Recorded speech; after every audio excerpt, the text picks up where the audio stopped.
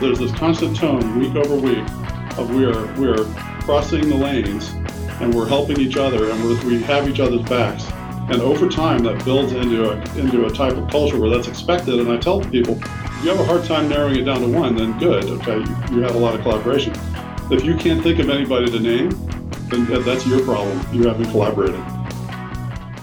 Hey there, this is Ben. Thanks for tuning in to Lead the Team.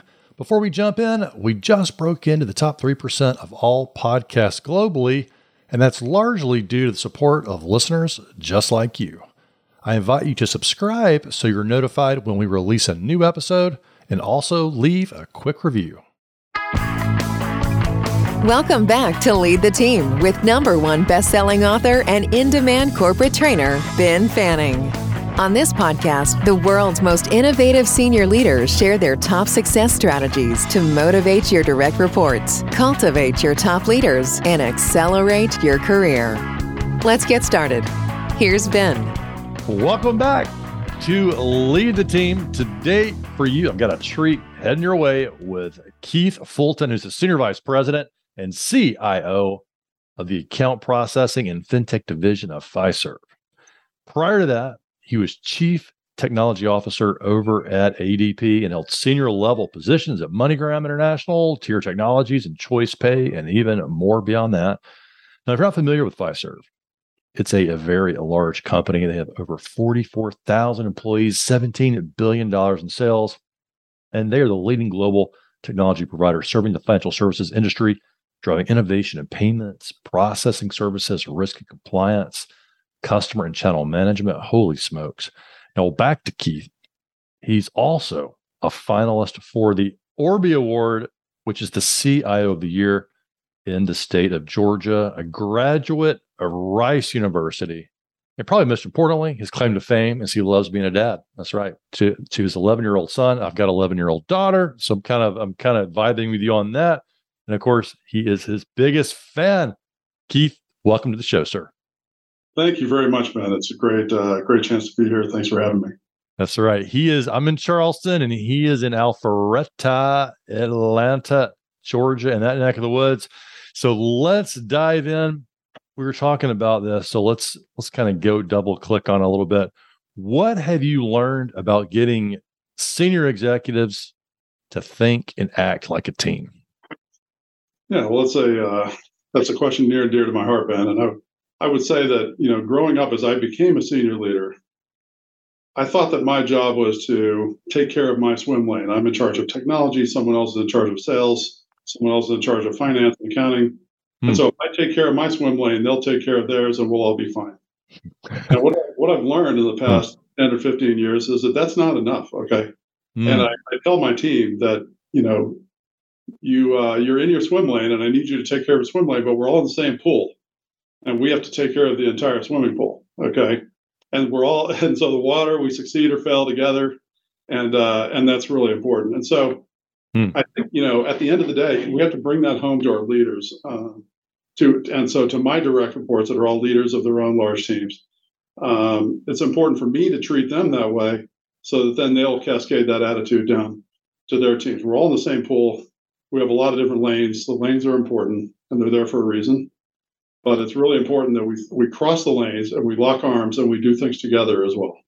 I love it. It's ultimately synchronized swimming, isn't it? It is a bit of that. We're putting on the same performance. And I like that. So for you, those of people listening, and this resonated with me in many ways, because one, if anybody out there is managing projects, they've probably seen the swim lane charts, right? Which are literal ways to sort of define roles, positions, the lanes of process. And I love how you're describing that as, hey, even though we're in these lanes, don't forget we're in the same pool. And so I think, for example, one of the things that I do with my own leadership team is that my staff meeting every week, we start with what we call weekly positivity, where each of my direct, we go around the table, or virtual table in a virtual room, Teams, and each of my directs has to thank another one of my directs for something they got help with that week. And they're only allowed to thank one person. Okay, and that turns out to be a surprisingly hard rule to follow. But the point is, pick the most important thing that someone helped you with that week, because otherwise it turns into an Oscars acceptance speech and it goes on. Thank you very much. Yeah. I got to thank my mom and my, what ends up happening is you get a status of what was everybody's biggest crisis of the week and who helped them with that in the room. And so there's this constant tone week over week of we're crossing the lanes and we're helping each other and we have each other's backs. And over time, that builds into a type of culture where that's expected. And I tell people, if you have a hard time narrowing it down to one, then good. Okay, you had a lot of collaboration. If you can't think of anybody to name, then that's your problem. You haven't collaborated. Well, what's been the most surprising thing that someone's thanked someone for in that moment? Well, that's a good question. I think there's a lot of partnership on problem solving, or can I borrow a resource to do this or that, or I was in a jam and I needed somebody's help a second. Sometimes as we thank our HR partners or we thank our finance partners. So it just depends on the particular situation, who we are. I think the most surprising thing is how hard it is to get someone to just thank one person. People, there's thinking. It's like, well, I won't thank this person, but I will thank that, and that way they get two people in. Or I'll thank someone in advance for something next week now, and so they put pressure on that person in a jokey way, right? There's a lot of laughter involved. Yeah. But watching the number of loopholes as people innovate on how to only thank one person to get what they want out of it is actually quite funny to watch. I think this is a really good strategy you can thank one person because it makes them, and I think about just giving feedback in general, it makes them be more specific versus, like, oh yeah, they helped us out, versus saying, hey, this person did something and it makes them be more specific about it. And that's the behavior that you want to see repeated in the future too, probably. It forces them to prioritize, and it ends up being a status report. Sometimes I've been in years of staff meetings where the boss would make us go around the table and give an update. And those tend to be dreary and repetitive and bland, right? But by doing it in the context of thanking someone else for helping you, and to only do it with one person, you're basically having to focus on the thing that happened that was the most important thing that week, the biggest crisis, the biggest opportunity to help, the biggest problem solved. And so it ends up being a more interesting way to do that roundtable status as well. And, I've done this for many, many years now.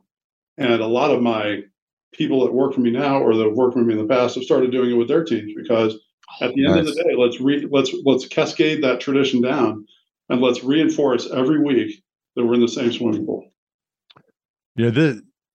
I love that. And one of the things that I do a lot of executive coaching, and I was talking with my clients literally 2 days ago or yesterday, 2 days ago about it. And one of the things, and this ties into what you're saying so well, is he leads an IT organization in a business, and has a similar thing that he's thinking about. But usually the company has like a nomination process where you have to nominate somebody from another team to get an award. And he was expressing some frustration with like, well, I want to thank this person through this corporate process.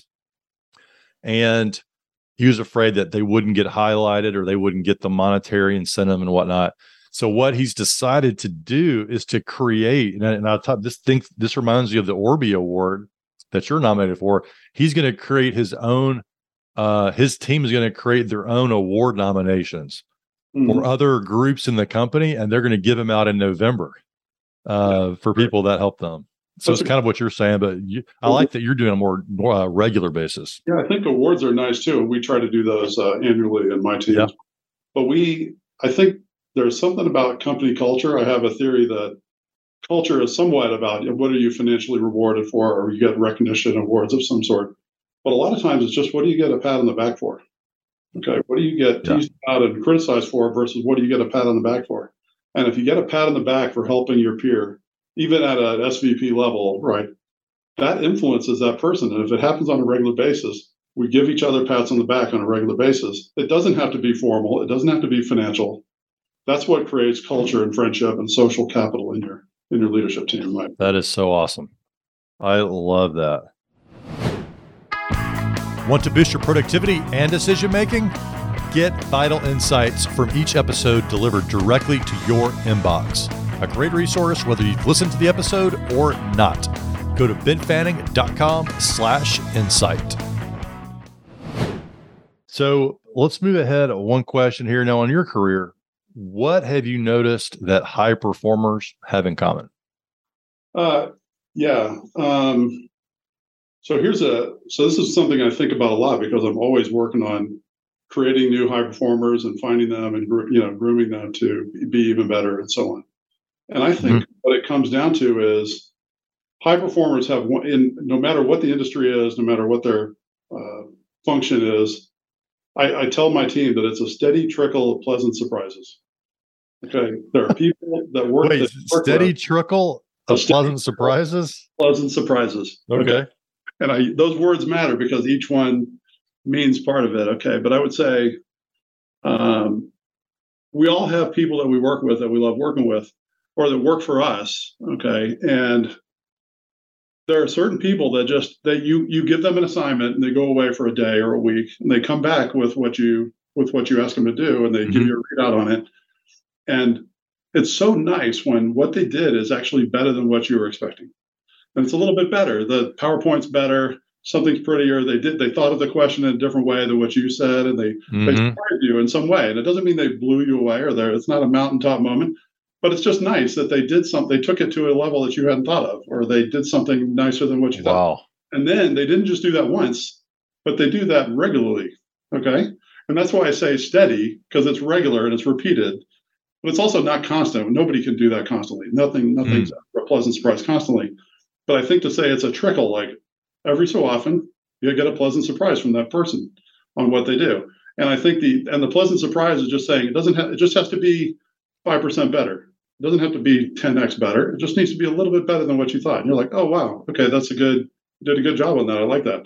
And so if you have people that do that over time, you build trust and expectations. And even when you have high expectations of those people, they still exceed your expectations a little bit, right?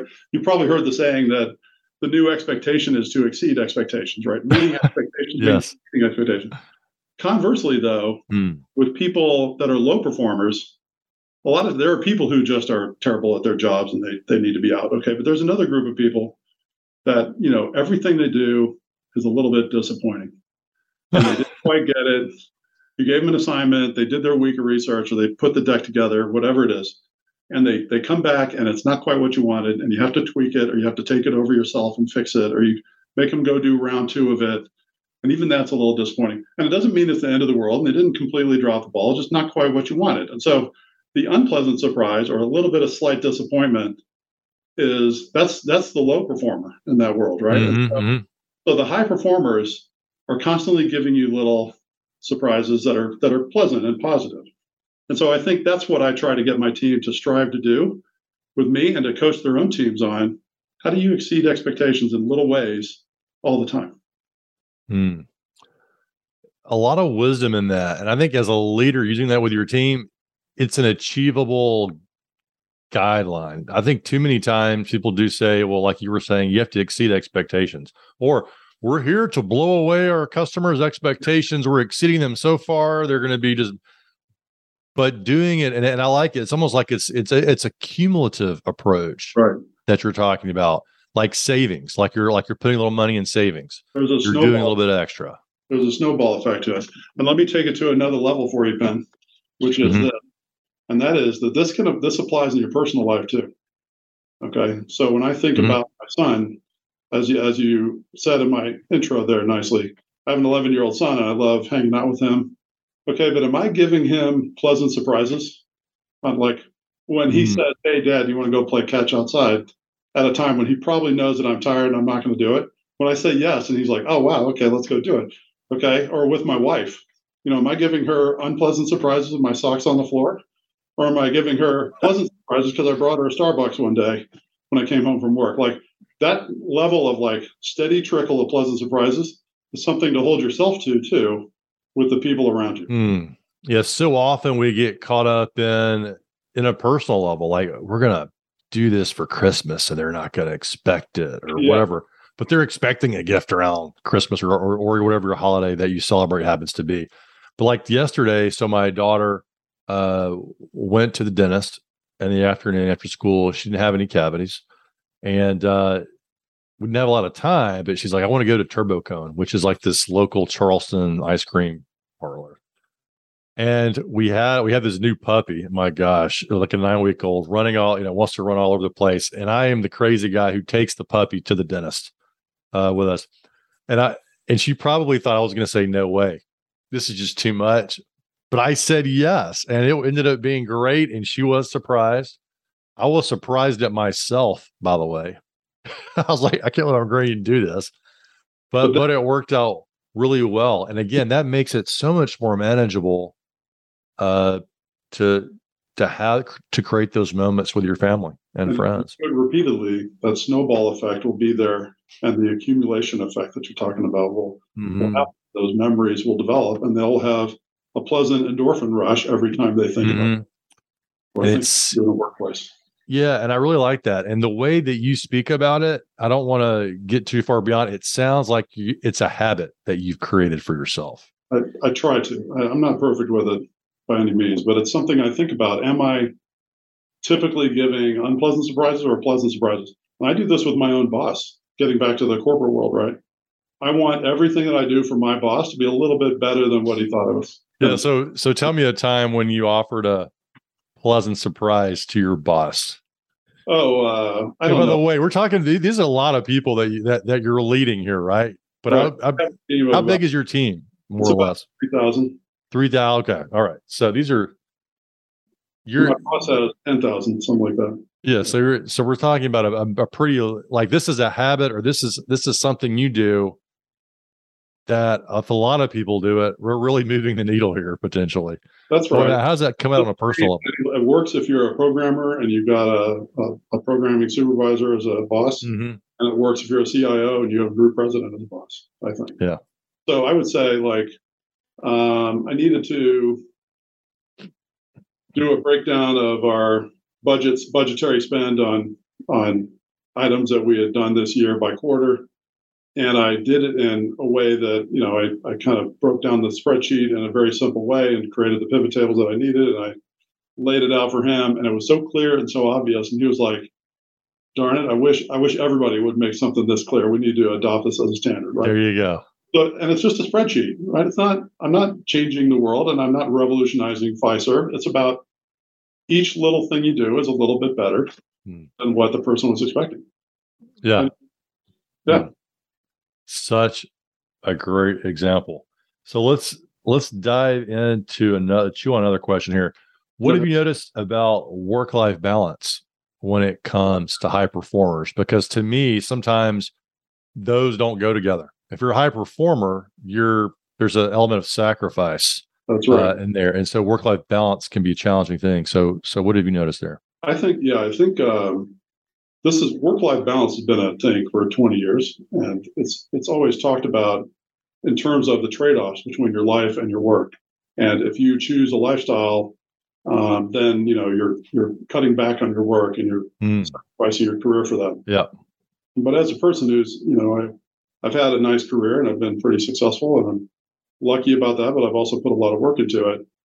I'm also quite a family person, and I don't want to trade off. I don't want to sacrifice my career for my family, or vice versa. I'm not going to sacrifice my family.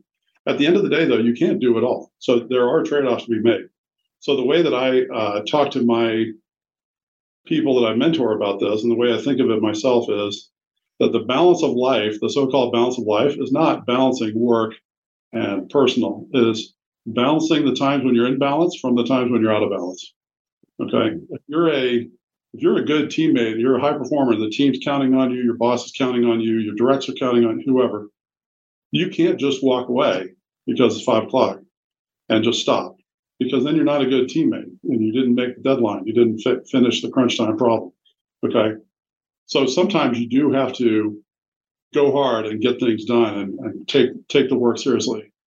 But that doesn't mean you have to do that all the time. So the trick is to recognize when that pressure is not on you, so that you can go back and invest that time in your family, and get out of the 60-hour weeks, go back to 40s, and invest in your family, invest in your hobbies or whatever get your mental health back where it needs to be.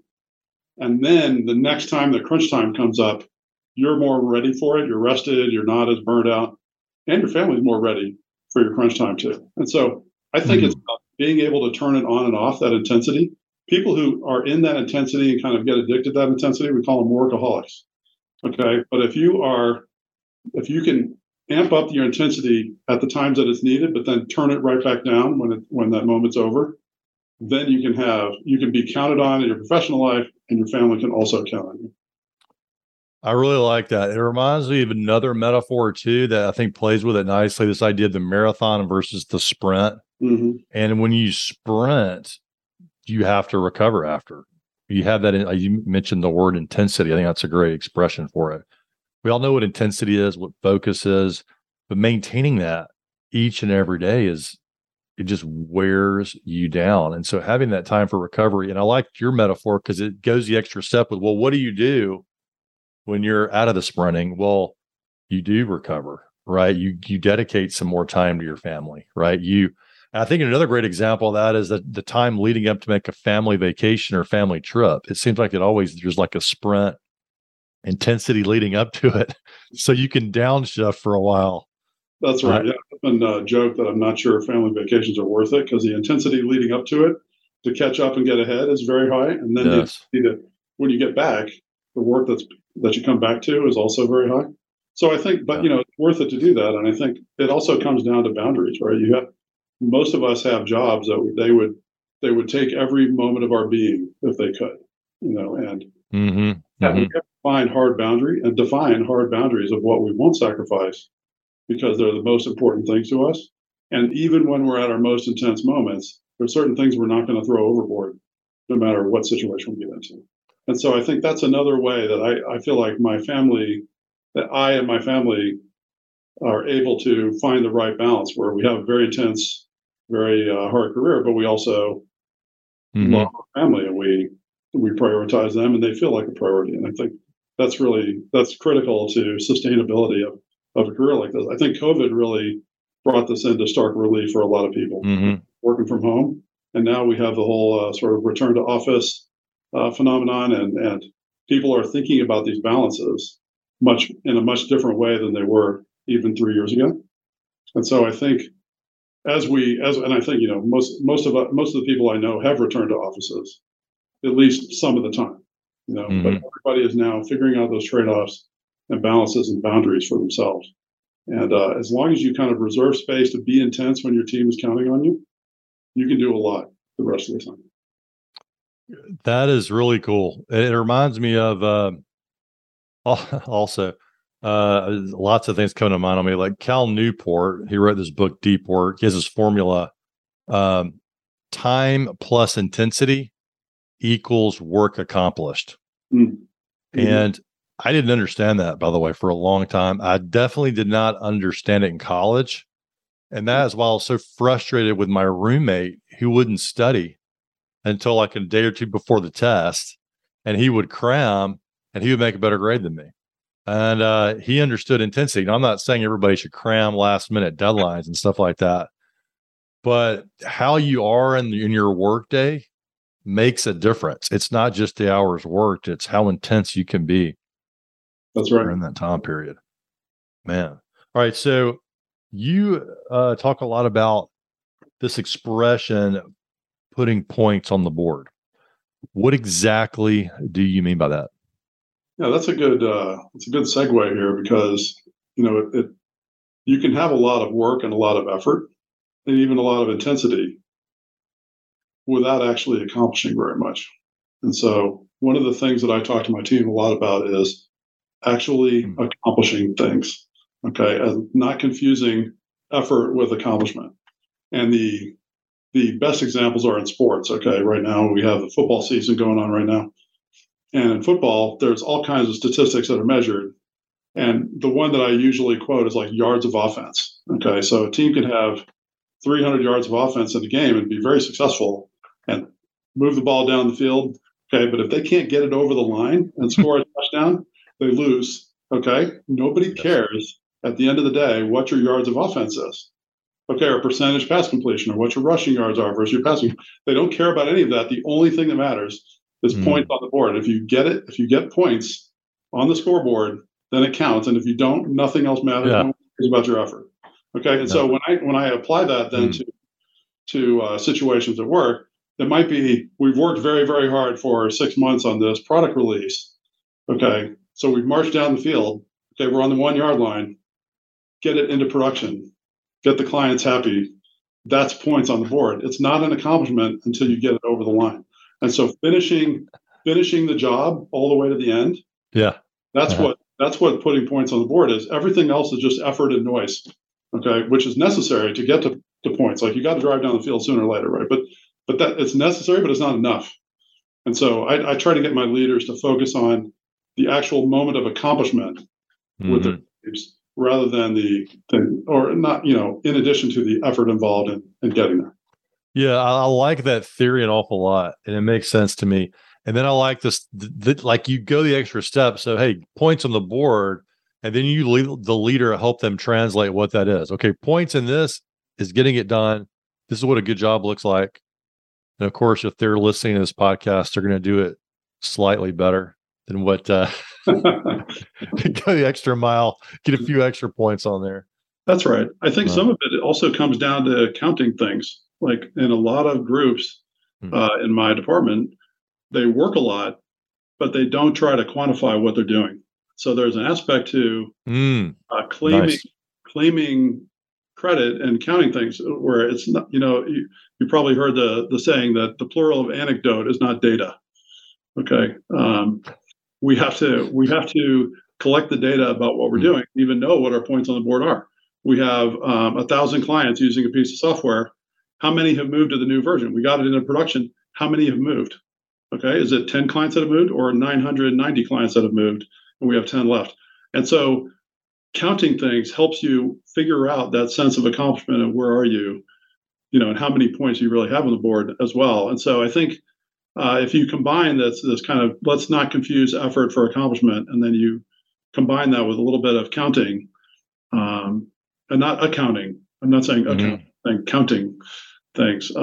It's surprisingly foreign to a lot of teams to try to count what they're doing, and something I try to emphasize. And teams adapt to me as I come in and start talking this way. Yeah, I like that. I'm in that business too, where leadership training, podcasting for companies, right? Finding ways to help quantify it in meaningful ways. And I think a great leader does that. Not just say put the points up, but help them understand what the points are and help them quantify it. That's and right. There's a lot of just feel good dollars being spent out there, but that may be okay in the short term, but figure out a way to quantify that so we know what you're actually doing with it. What I say is, like, if we believe something is true, like we say this new version of the product is better than the last version, okay? We're more productive than we used to be, and we have anecdotes from our clients, we believe things are true, and we feel good about it. Well, we should be able to find data that backs that up and that shows that it really is true that we did get more productive. Our clients do like this version better than the last version. And if we can't if we don't have data that shows it, then all we're doing is patting ourselves on the back in what could be a false way. And so as we want to run it up to our leaders or to share it outward to our peers in the organization, being able to measure it and count it raises the credibility of our anecdotes. And the feel-good anecdotes are nice too. But it's good to have some backup on that. And it all gets back to, do we know what we've accomplished or not? What we've actually accomplished. Yeah. Can you declare victory or not? Did you win the game? You're like, I think I won the game, but I'm not really sure. Yeah, exactly. And I think leaders postpone celebration or recognition or saying thank you because they're not sure if they won the game, if they should even say thank you yet. That's right. But if you're really noticing those moments of accomplishment, then you can celebrate in the end zone at every touchdown. You can celebrate in the game too, but you can celebrate along the way. But I try to celebrate accomplishments rather than celebrating effort, because if a team can make it look easy and just march down the field easily, that doesn't mean their touchdown was easier than someone else's touchdown. It means they're better. Okay, they did it a smooth way, right? So I just try to focus on accomplishments. Yeah, I like that. Whether they're grinding it out, running the ball, preferably, every couple of yards every run, or if they throw one long, beautiful pass. Yeah.